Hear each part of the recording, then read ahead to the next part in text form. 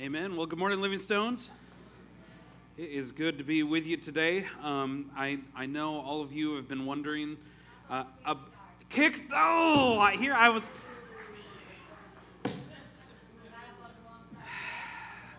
Our fourth and fifth graders, I really do love you. I'm not forgetting about you. All right, our Kickstart fourth and fifth grade kids, you guys get on out of here. What I was trying to say was, I know everybody is anxious to hear about the Green Bay Packers game that's going on right now because they're playing in London for some stupid reason, and so the game is at 9:30 in the morning. But last time I checked this morning, they're winning 17-3. But anyways, it is good to be with all of you today. I'm grateful for just having you come and spending part of your Sunday with us here. And I also, just before getting into anything this morning, I do just want to tell each of you just a huge thank you that those that were here last Sunday and were a part of our prayer walk service that we had out here in our community. It really was just a wonderful time. We received a lot of just great feedback about our time that we had walking and just being amongst our neighborhood and in our community. And one of the things that I just found just so rewarding and encouraging was I was praying before we left last Sunday is that God would give us eyes to see our neighbors and our neighborhood the way that He sees them, that we would be able to look and observe and see what is it that God is doing, what is He up to right now in our neighborhood. Because it's one thing for us to talk about being a church that is for the South Side. It's one thing for us to talk about being a church that is for our community, but it's another altogether when we can go and actually see where our neighbors live. We can see where they go to school, where they worship, and those that we partner with. And something happens when we're willing to stop and step outside our own walls and see things from a different perspective. And that was one of the things I really appreciated last week. And so I just want to thank all of you for just being a church that's willing to do something a little bit different on a Sunday morning. That Sunday morning doesn't look like it has to just be us here and worshiping and receiving a message. It can actually be us going outside our walls and praying and being a blessing to our neighbors here. And so I just want to thank you for that. This morning we are going to begin a brand new series going through the book of James. And before we get into the text of the book of James, it requires a little bit of background knowledge. And one of the things I really enjoy doing a couple times a year is kind of taking a deep dive into a particular book of the Bible. We do a lot of topical series, but I actually like being able to go into a book of the Bible and kind of pick it apart. And I know you're going to love this series partly because the book of James is probably one of the most practical books in all of Scripture. It is a very hands-on topics that deal with practical everyday life principles and applications, from things like taming your tongue to growing in your faith, drawing closer to God, understanding wealth and understanding eternity, how not to show favoritism. In some ways, I heard somebody refer to the book of James as the Proverbs of the New Testament, because it really possesses a lot of just everyday wisdom that is helpful in us growing in our own faith walk with God. Now, the James who wrote this letter of James, it is actually the half-brother of Jesus. I remember when I was growing up, it blew my mind when I realized that Jesus had half-brothers, that he was not alone. You talk about the Virgin Mary, and she was that way until Jesus was born. But Scripture tells us that Jesus had siblings as well. And so I thought of no better way to kind of start off this series that one of my favorite comedians, his name is Michael Jr., he does a bit about James that I thought would be an appropriate way to start off this series. So I want to just play a short clip for you about James. I like reading the Bible. I was reading the Bible, found out Jesus had a little brother. Anybody know his name? James. When I read that, I was like, how much pressure was that? Jesus, your big brother? How many times do you have to hear, why come you can't be more like Jesus, James? Because you know, everybody probably thought that James could do the same thing Jesus could do, but he couldn't. He was just James. He wasn't James Christ. Remember the wedding banquet? Jesus turned water into wine. Everybody was amazed, but they don't tell you about the next banquet. Jesus left early. They started running out of wine. Everybody looked at James. It's like, man, last time this happened, your brother made some wine, dude. You just gonna stand there with your sandals on? You're not gonna... Can you make some Kool-Aid or something? Man, you're not gonna do anything.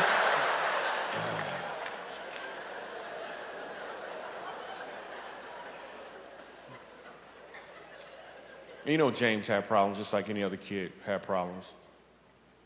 He would try to follow his big brother around. So everywhere Jesus went, James followed him. That's what little brothers do. So if Jesus went there, so did James. I bet one time, James almost drowned.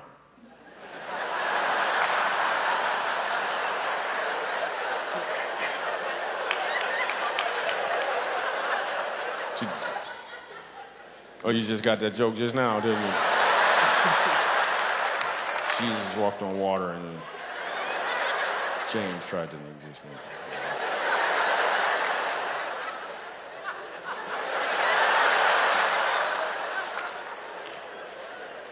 I'm sure James had problems. He would go to his parents with his problems. And his parents, especially his mom, was trying to throw him a bone once in a while. They'd pray over their food. They're like, Lord, we just thank you for this food. In James' name.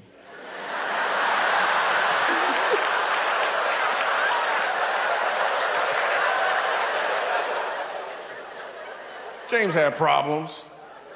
He would go to his parents with his problems, and you know what they would say? He'd be like, well, what would Jesus do, you know?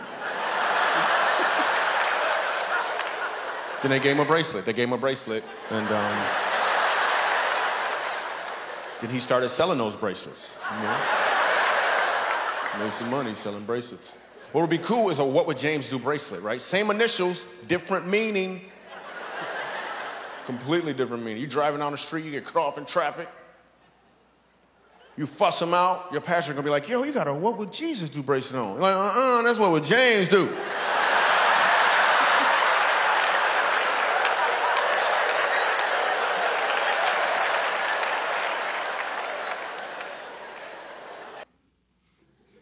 I thought that'd be a good introduction to the book of James. And now, before getting into the text, I wanted to share with you something that happened in 1999 that actually I think is kind of applicable to what James talks about and the overall thought and message behind the book of James. That on December 11, 1998, it was almost 24 years ago, that the Mars Climate Orbiter was launched into space.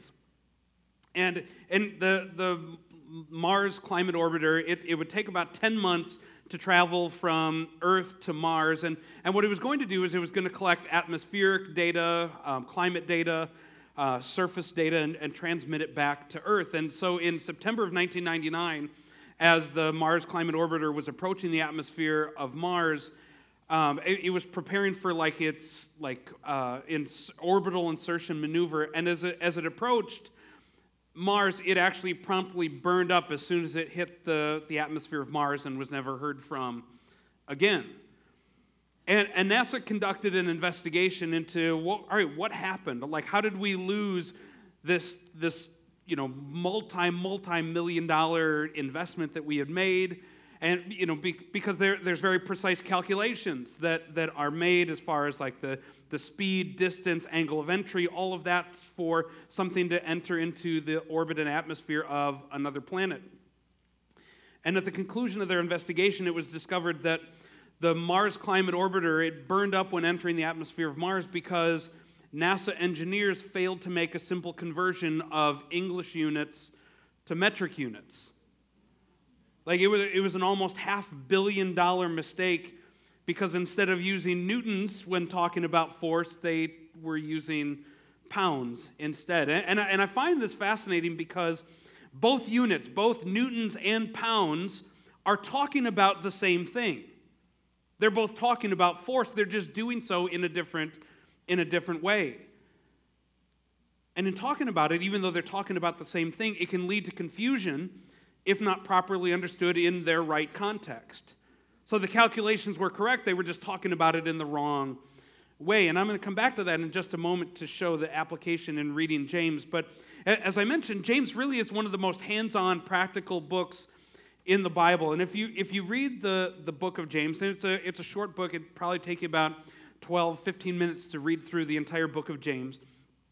It can actually have a very different feel to it than reading like some of Paul's epistles, specifically like Romans.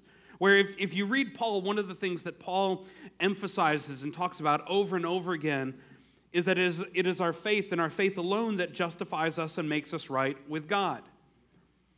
But as you read through the book of James, it can appear that some of what James has to say contradicts what Paul has to say, because James puts a heavy emphasis on our works, on our actions as well. And it is this perceived discrepancy that reminds me of the Mars Climate Orbiter, because they're both talking about the same thing. They're just talking about the same thing in different ways.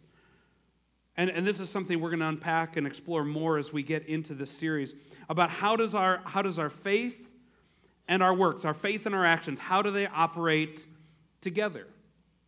In 1547, theologian John Calvin had something to say about this apparent controversy between faith and works, where he said, "It is therefore faith alone which justifies, and yet the faith that justifies is not alone."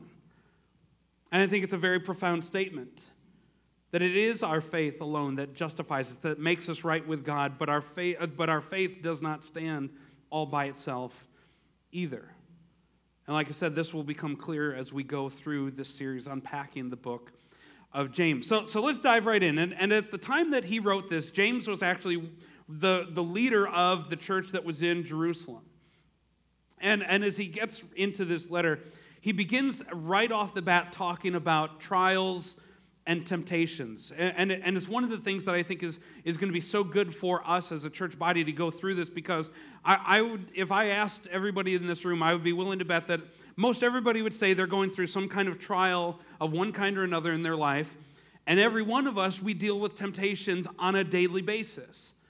And so when James comes out and he's talking about the different trials and temptations that we face, it's actually going to be an extremely helpful thing for us to start talking about. So in James chapter 1, starting in verse 1, he starts off by saying, "James, a servant of God and of the Lord Jesus Christ, to the 12 tribes scattered among the nations."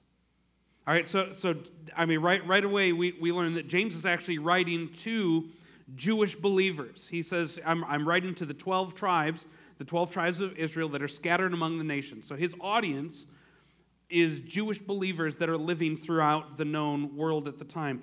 And then he jumps right in with both feet in verse 2. Like it's a very short, "Hey, welcome, greetings, glad to talk with you." We're going to get right into it. And I would be willing to bet that what James talks about in verse 2 is something that 99% of us are not doing right now that James tells us that we ought to do. And in verse 2 he says, "I want you to consider it pure joy, my brothers and sisters, whenever you face trials of many kinds." How about that for jumping in right away? Like, not a, "Hey, how are you? I've heard great things." No, like, all right, when you're facing trials of many kinds, I want you to consider it pure joy. Not just, I don't want you just to be joyful in your trials. I want you to consider it pure joy when you are going through difficulties in your life. And I don't know about you, but like when I'm walking through trials and when I'm walking through difficult times in my life, things that are testing me, things that are stretching me, things that are difficult and uncomfortable and hard, I don't often consider it a joyful thing to be going through such times. But there's a reason that James tells us to do that. There's a reason that James says, "Hey, consider it pure joy when you're going through trials of many kinds." And I think of it like this. As parents, we would love to be able to protect our kids from all the different, the garbage that goes on in this world. Like we wish that we could just kind of keep our kids in a bubble and not have them be exposed to the difficult things of life.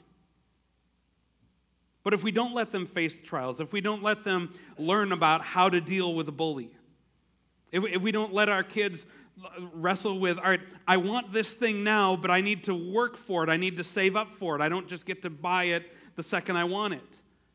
If we don't let them like wrestle and understand the idea, all right, if you don't study, you'll probably get a bad grade. Like we're actually setting them up to fail if we're not letting them experience the difficulties of life. We have to let them face those things because we know as adults, we know as parents that they are opportunities for growth. They're opportunities for growth. Like I want my kids to learn how to deal with the trials and difficulties of life because I want them to grow up, to one day move out to pay their own bills. Thank you, Jesus. Like, I mean, that's what we want our kids to be able to do. And so while we may not like the trials that we face and go through, James says that in the middle of these trials, we can consider it pure joy because God has something bigger in mind than just the thing that we're walking through in this very moment. And so I have 4 things I want us to write down as it relates to trials. You can follow along on our LSC app. You can write it on the back of your bulletin.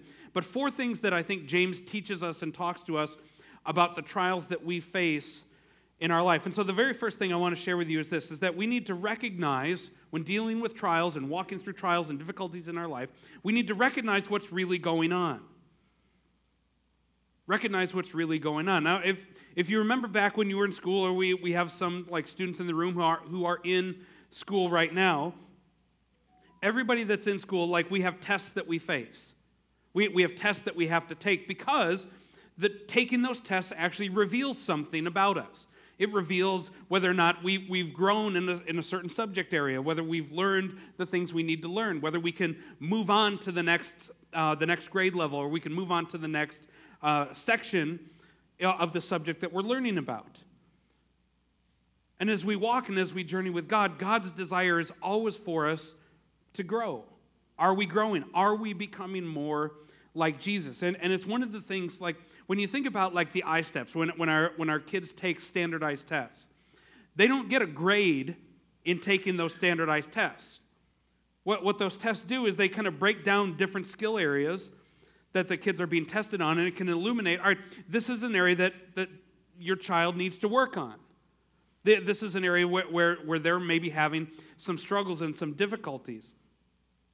And the trials that we walk through and face are similar because when we walk through a difficult time, when we walk through trials and tests in our lives, it can illuminate growth areas in our lives and our own walk with God. There's a trial I'm walking through right now that over and over again, it is revealing my need to grow in patience and in trusting God about something that I don't have any control about. And it's a trial I'm having to walk through because it's illuminated. All right, Pat, you need to trust me. Take a step. Pat, you need to trust me. Take another step. Pat, you need to trust me. And I mentioned that when we go through and are walking through a trial of some kind, we have to recognize, all right, what is it that's really going on? A trial is not God punishing you. A trial is not God punishing you. It's something that God allows in your life that in the end will actually grow and make us better if we allow it to. If we allow it to do. And the next verse in James 1 explains this, where he says, "Consider it pure joy, my brothers and sisters, whenever you face trials of many kinds, because you know that the testing of your faith produces perseverance." It produces perseverance. The trials that we face, the trials that we walk through in our life are going to produce perseverance in our life. It's the same thing with our kids. If we, like I mentioned before, if we shield our kids from everything, they're going to be fragile creatures that can't handle anything. It's the same idea, like when you physically work out, you're lifting weights or you're running or you're doing something like that, you get small micro tears in your muscles that as they repair themselves, it actually builds muscle mass and makes you stronger. That the difficult times, if you push through them, actually makes you stronger on the other end. And so while we rarely enjoy the trials that we face and walk through, James says that we can consider it pure joy when we walk through them because the end result is growth. The end result is strength. The end result is us getting better, getting stronger, becoming more like Jesus. But there's a big but.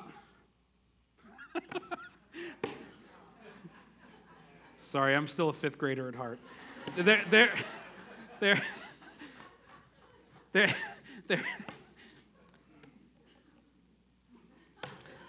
Point number 2. But we need to cooperate. We need to cooperate with God in his growth process. We cooperate with God's growth process. That is not something that just happens on our own. In the next verse in James 1:4, he says, let perseverance finish its work. All right, so the trials you go through are going to produce perseverance. But if you let perseverance finish its work, so that you may become mature and complete, not lacking anything. And I love that phrase that James says here in verse 4. He says, let perseverance finish its work, because all too often what we end up doing is we end up short-circuiting the work that God is wanting to do in the growth process that he's wanting to do and have happen in our lives. Like we don't like pain. We don't like discomfort. And so we often will try to do anything that's in our power to avoid anything that causes pain or discomfort. But it's those very things that God uses to bring about maturity, that makes us complete, not lacking anything. Like we have an ingrained fight or flight response. And so when we come up against something that's hard, when we come up against something that's difficult, sometimes we'll either fight against it and we'll try to buck against whatever it is that is difficult, that is uncomfortable, or we'll flee. We'll run away from it. And often we try to run away from the very school of character that God is trying to enroll us in. And it's actually a gift for us. I mean, think about your family for a moment. Like, the family is the greatest school of character you're ever going to have. Like, if you can learn to live with them folks, like, you can learn to survive in this life, right? I mean, you learn things in a family that you're not going to learn anywhere else. Things like patience and grace and understanding and forgiveness. That if we fight against that, or we flee from it, are we actually growing? Is God actually are we letting him do that work that's in there? And there's a character that we can learn in the middle of the very thing that we pray that God would get us out of.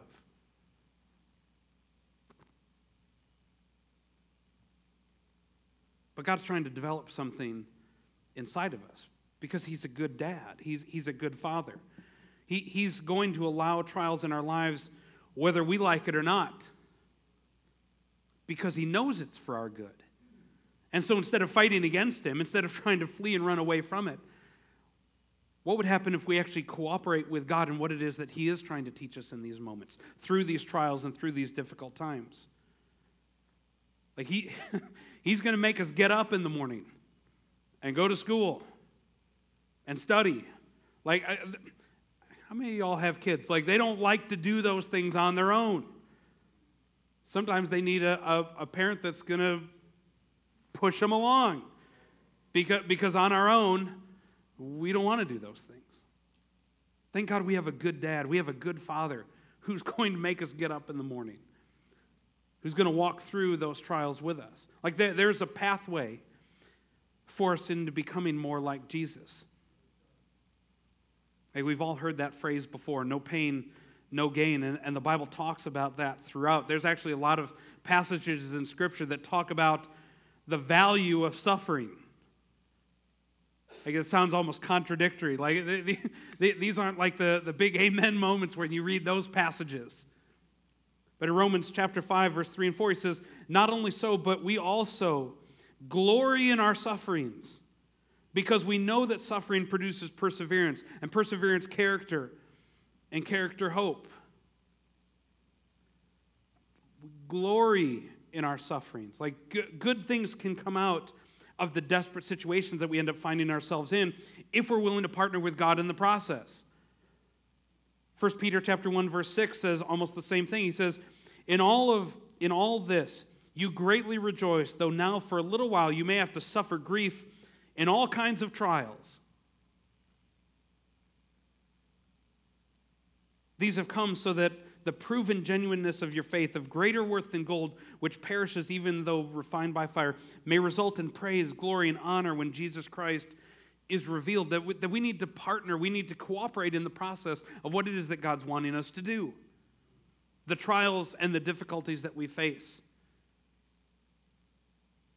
And I would be willing to say that often the best things in our life actually can come out of the darkest moments in our life, if we participate in the process.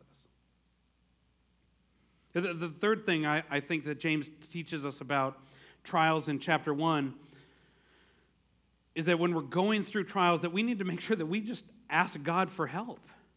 Ask God for help. Now this might seem very like, okay, got it, let's move on to the next point. But it boggles my mind how often, and it is for me, how long it takes me to learn this exact point. That I'll try everything else before finally going to God and asking Him for help in that moment. In verse 5, James says, if any of you lacks wisdom, you should ask God, who gives generously to all without finding fault, and it will be given to you. All right, if you're lacking wisdom on how to walk through that trial and how to walk through that difficulty that you're in, ask God. He says He's going to give it generously. He's not mean. He's not cruel. He doesn't enjoy watching His children suffer, but He wants us to ask for help. And again, drawing back to that analogy I was sharing about the difficult times that our children face. Like, we can't save our kids from every difficult thing they're going to go through, but we can help them as they walk through it. We can't shield them. We can't remove them from everything that's hard and difficult in those trials, but we can walk with them through it. Like when my kids are dealing with an issue with friends, I'm not going to isolate them. I'm not going to remove them from everybody that's causing them pain or discomfort, but I'm going to walk through it with them. I'm going to talk with them. I'm going to encourage them. I'm going to remind them about who God says they are. I'm going to offer wisdom and advice from when I was in their shoes. And if we go to God and we ask Him for help, He's going to do the same thing. And often we ask for the trial to end when God's heart is, no, I'm not going to remove you from it, but I'm going to walk with you through it. The trials and the difficulties that we face. And it seems so simple, yet I'm just speaking for myself, how difficult I find it to say, all right, God, I need your help. I don't know what to do. Instead of trying to just bumble my way through this, God, I need your help because I don't know. That's the place that God wants us to be. And the final thing about trials that I think James is talking about here in chapter 1 is that through it all, keeping a good attitude.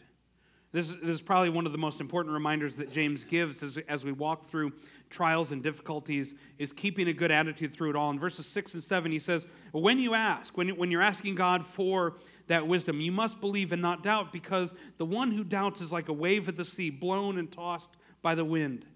That person should not expect to receive anything from the Lord. Like James reminds us that he reminds us that God is with us, that He's for us, He's not abandoned us, and that we can trust and believe and have faith in the middle of the trial and in the middle of the difficulty that we're in. He says that the one who doubts, the one who says, all right, well, God's probably not going to help me out anyways. The one who deals with that negative, that bad attitude, they're going to be tossed and they're going to be blown around. But our thoughts, our attitude are kind of like an anchor in the storms that we're in. Like, yeah, we may get wet in the storm. We may get battered a bit. We may take on a little bit of water, but we're not going to crash into the rocks and sink if our attitude and our trust remain strong and our anchor is in Him. A few verses later, James says this about those who are walking through trials. In verse 12, he says, blessed. If I asked you in the room, everybody in this room, we want to be blessed. He says, blessed is the one who perseveres under trial. Like if you are walking through a trial and you make it through, James says you are blessed. Because having stood the test, that person will receive the crown of life that the Lord has promised to those who love Him. My son Josiah, he's been taking a taekwondo class for some time now, and he's been really excited about it. He's been working hard. He's been learning his different forms, developing his techniques, learning new skills that he had never known before. And yesterday we went and he had his testing for his yellow belt. And he had to stand before the judges and the instructors, and he had to demonstrate all that it was that he's been working on. And he was nervous. Like he was scared. On Friday night, he couldn't sleep well because he didn't know what to expect. But as a dad, there's something that's so rewarding about watching your son working through something that's been extremely difficult for them. Something he's had to put a lot of time and a lot of effort into. And even though it was difficult, that he was able to stand the test, that he was able to give his best in that moment. And God looks at us that same way. That the trials that we walk through, God hasn't left us, He hasn't abandoned us in them, but on the contrary, He wants us to reach out and to call to Him and have Him walk through them with us. He's not mean. God is not cruel. He said, no, I want to walk with you through it because I know there's something good on the other end of it. And as I stated in the beginning, James is talking very practically in this book, and he comes out right off the bat, and he's talking about the different trials that we face, but then he kind of switches gears a little bit in chapter 1, and he starts talking about temptations then as well. That's what he spends most of this first chapter talking about, the trials that we face, and then temptations. Now, temptations are very different than trials. Temptations don't come from God, and the best analogy I can kind of give is like a lure in a fishing pond, in a way. Like it's just kind of dangling there in front of us. It might look good, but it's got a hook in it. We're going to get ourselves caught if we're not careful. And our enemy, like he's going to provide ample opportunities for us, for temptations to come forth and to lure us away from God, because that's what temptations do. Temptations end up taking us further away from God. And so there's three things that James teaches about temptations in chapter 1. The first one is that we need to recognize the source of temptation. Recognizing the source of some temptation. Like, and I guess let me say this, we've probably all heard the phrase like, oh, the devil made me do it. Like, all right, he didn't make you do it. He may have provided an opportunity for you. He may have made it look really good, but he didn't make you take the bite. Like it's the same thing, like Satan tempted Jesus when he was fasting before entering into his ministry. Like there were temptations that were there, but he couldn't cause Jesus to bite on that lure. James 1:13, he says, when tempted, no one should say, God is tempting me. For God cannot be tempted by evil, nor does he tempt anyone else. Now let me notice here, he doesn't say if we're tempted. He says when we're tempted. It's not something that maybe we're going to experience. No, he says, no, temptation is something that will always be present in your life. It will always be there when you are tempted. And James explicitly says this, so there is no confusion at all. He says, God is not the one who tempts anybody. God is not the one that tempts anyone. He's not some sadistic being that, all right, he's dangling this temptation in front of you, and then when you bite at it, then you're punished for it. That's not who he is at all. That's not his character. He's a good God. He's a good Father. He's not the one that tempts us. That's from our enemy. And the second thing about temptation that I think is really clear for us is that we need to understand the process of temptation. And James kind of unpacks this in the next couple verses here. That there's a process of temptation. And the better we understand this process of temptation, the more likely we're going to be able to stand up against those temptations.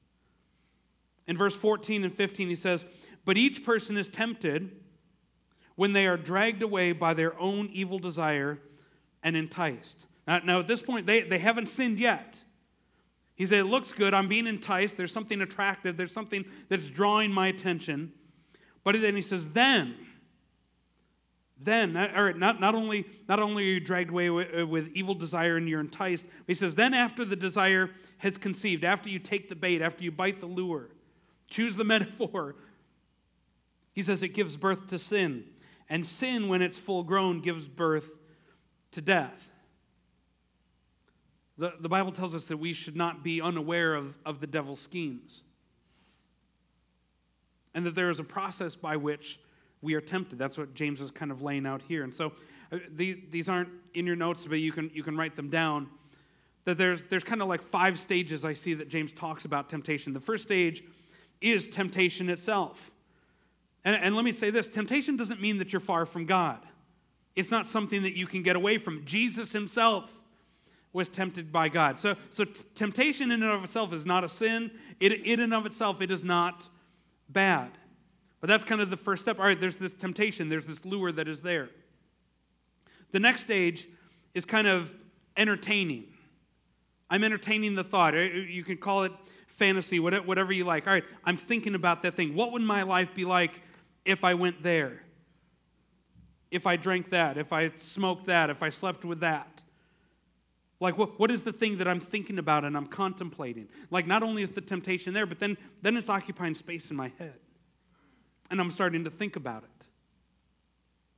it. The next stage is actually starting to move towards sin. James says that we're kind of being dragged away, that we start making moves in that direction. Not only am I thinking about it, but all right, now I'm taking a step over there. Man, the grass sure looks greener over there, doesn't it? I heard someone say once that the grass may look greener, but it means that the water bill is higher over on that side too. Like, there's a reason for it. There's a cost that comes with it. So we're tempted, we're thinking about it, we're being enticed by it. We're maybe making moves towards it. The next stage is the process of the act of sin itself. This is where we actually take the bite. And let me tell you something as we talk through this. And I know this can be discouraging because it's something that we've all done. Every one of us, no matter how long we've walked with God, we've gone down this road. We've walked through this process of temptation where we've been tempted, we've thought about it, we start walking in that direction, and then we take the bite. Like we've all done it. But the good news is, and I think it's in Proverbs 24, where the writer of Proverbs says that a righteous man falls 7 times. But then he rises again. He gets back up. And so just because maybe you've fallen into temptation, maybe you've fallen into sin of one kind or another, that's not the end of the story. It's not like, all right, God is just like totally, oh, you've blown it. He's just disgusted with you, get out of my house, like that's not how Jesus is. That's not how God is at all. In fact, those that are stuck in temptation, those that are stuck in sin, those are the ones that Jesus went after. Those are the ones that Jesus spent time with. Those are the ones that Jesus ministered to and ate dinner with. He didn't say, all right, clean yourself up and fix yourself up and then come in my presence. No, he said, no. In the middle of your temptation, in the middle of your sin, I'm going to be there with you. I'm going to sit with you in the middle of it. Hebrews 4 tells us that Jesus was tempted just like all of us. Only he didn't sin. Jesus experienced the same temptations that we have. And so you name the temptation. Name that thing that feels like that fishing lure that's dangling in front of you. Jesus experienced it. He walked through that same exact thing. Like he knows what it's like to deal with temptation. And he has grace and compassion on those that deal with sin issues because he's been there. He's known what it's like. But the final stage of temptation isn't just the sin in and of itself. The final stage of temptation is death. That sin, when it's full grown, it gives birth to death. Sin never leads anywhere good. The way of sin always leads to death. Whether it's spiritual death, relational death, physical death, financial death. Like it will always lead to death. But thank God, Jesus has given us victory over sin. that he hasn't just left us there in it. And the final thing that James talks about in dealing with temptations is that we need to learn how to overcome temptation. He doesn't just say, all right, hey, you know what? Temptation's a fact. You're just going to have to just buckle down. Be strong. No, that's not what he says. In verse 16 and 17, he says, don't be deceived, my dear brothers and sisters, that every good and perfect gift is from above, coming down from the Father of the heavenly lights, who does not change like shifting shadows. Like when we're in the middle of our temptation, realize that God is not far off, but that every good and perfect gift actually comes from God. And some of those gifts that God gives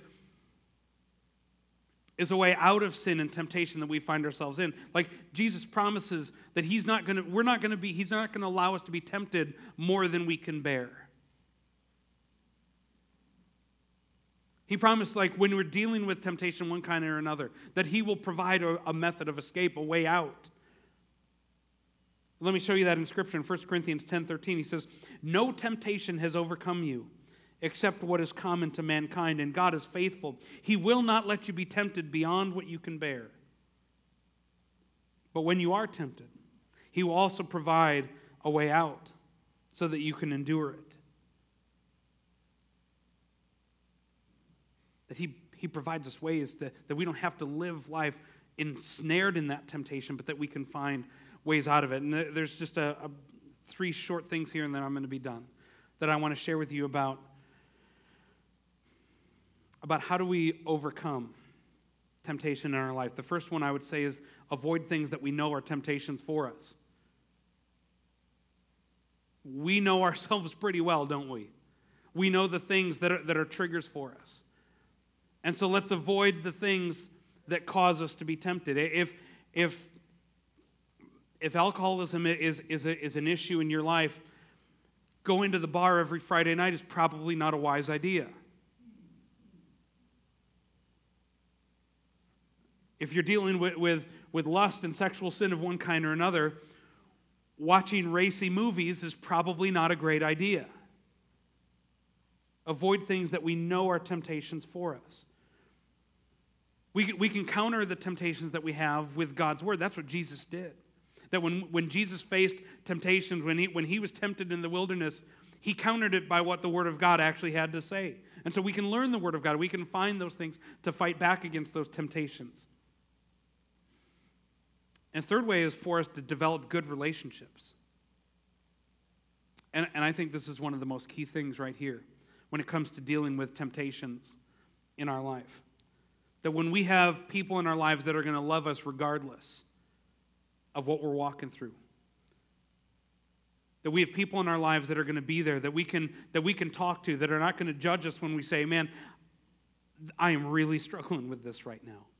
This has been really, really difficult for me. I've felt that pull. I've felt that draw. I've been fantasizing about that thing. I'm starting to take steps in that direction. That when we have somebody that we can call, when we have someone that we can reach out to and say, man, this is where I'm at. This is what's going on in my life. Like we all need someone that we can trust and talk to about the sin and temptation in our life, where we can take that mask off and just be totally real and be totally vulnerable with someone else. It's one of the biggest ways to overcome temptation. And so I want to close with a final thought here this morning. And it's in James chapter 1, verse 18. And James, he spent a large section talking about the trials that we face, the difficulties that we have in our life, the temptations that we all have, those pulls towards the things that lead us away from God. And in verse 18 he says, He chose to give birth to us by giving us His true word. He's talking about Jesus here. Like God recognizing the trials that we're going to face, recognizing the temptations that we're going to face in our lives. Said He gave us His true word. He gave Jesus to us. And we, out of all creation, became His prized possession. And verse 18 is such good news for us in this room as we walk through and deal with trials and temptations in our life. Because as James has been talking about this, as he's been talking about the trials that will come and the temptations that we will face, God saw us. He saw our frail humanity. He saw the trials and the temptations that we were going to deal with, and He gave us Jesus. He gave us Jesus. That through Jesus, we've been made right with God, that we've been made His prized possession, that we don't face the trials of our life and the difficulties of our life by ourselves. No, we have Jesus with us. We don't face the temptations in our life on our own, but we have Jesus along there with us. We don't have to try to fight it alone. We have Jesus, we have the Son of God, who definitely dealt with trials in His life. Jesus dealt with some trials. He dealt with some temptations in His life. And James is saying, all right, through it all, Jesus is there to walk through it with you. You are not alone. You're not by yourself. You don't have to try to make your way and figure it all out on your own.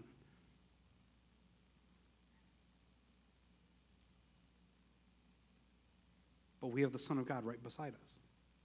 If we'll take His hand, if we'll reach out to Him, if we'll talk to Him. And I know that there's a lot of people in this room that are walking through some very difficult things, walking through some very difficult trials in your life. I know there's people in this room that are dealing with some very, very strong temptations in your life. And I want you to know that you're not alone. You're not by yourself. Not only is Jesus there with you, you have a church family that's there with you too. You have a church family that loves you and cares for you unconditionally. And I want you to know that you don't have to try to deal with it on your own. The trials and the difficulties of your life, the temptations that you're dealing with, you don't have to do it alone. We have God, and I'm so grateful for that. We also have one another too. To bear one another's burdens, to walk alongside. If there's something that you are struggling with, if there's something you're wrestling with, something you just need someone maybe to hold you accountable, maybe just somebody just say, hey, I just need someone to pray. Like, we are here for you. That is why we are a church body. That's why we gather together. That's why we're here. We need one another. I need you and you need me. And so I want to encourage you this morning. I'm going to pray in just a second, but I want to encourage you that if you're walking through something, don't do it alone. Reach out. It can be here this morning. It can be up front. There's going to be people praying. It could be, send an email later, make a phone call, whatever it is. Don't continue to walk it alone. The trials and temptations that James is talking about, we share them together. So if you would you bow your heads and let me pray for us. Lord, I am so incredibly grateful for you and for your amazing grace, your amazing love, Lord, that we get to experience, Lord. And James just talking so real to us that there is no escaping the trials in our life, Lord. There's no escaping the temptations that we have, but we don't have to do it alone, Lord, that we have you. We have an advocate in Jesus, Lord. Jesus, you were the one that you experienced trials just as we do. You experienced temptations just as we do. That we don't worship a God, we don't worship a Savior who's far off, who can't sympathize with us, but we worship a Savior who has stood in our shoes, who knows what it's like. And Lord, I just pray that you would help us as a church body, as a church family, Lord, that as we are walking through those trials and temptations, Lord, that you would help us as we're doing it, to reach out to you, to reach out to one another, Lord, that you would help sustain us in the process of it. And Lord, through it all, God, we look to you, the author, the finisher of our faith. We look to you. And we trust that you not only are there, but God, that you are working things out in us, Lord. You are shaping us and molding us to become the men and women of God that you've called us to be. And God, through it all, Lord, we want to partner and cooperate in the process with you, Lord. We thank you, God, so much for who you are. And it's in Jesus' name we pray. Amen.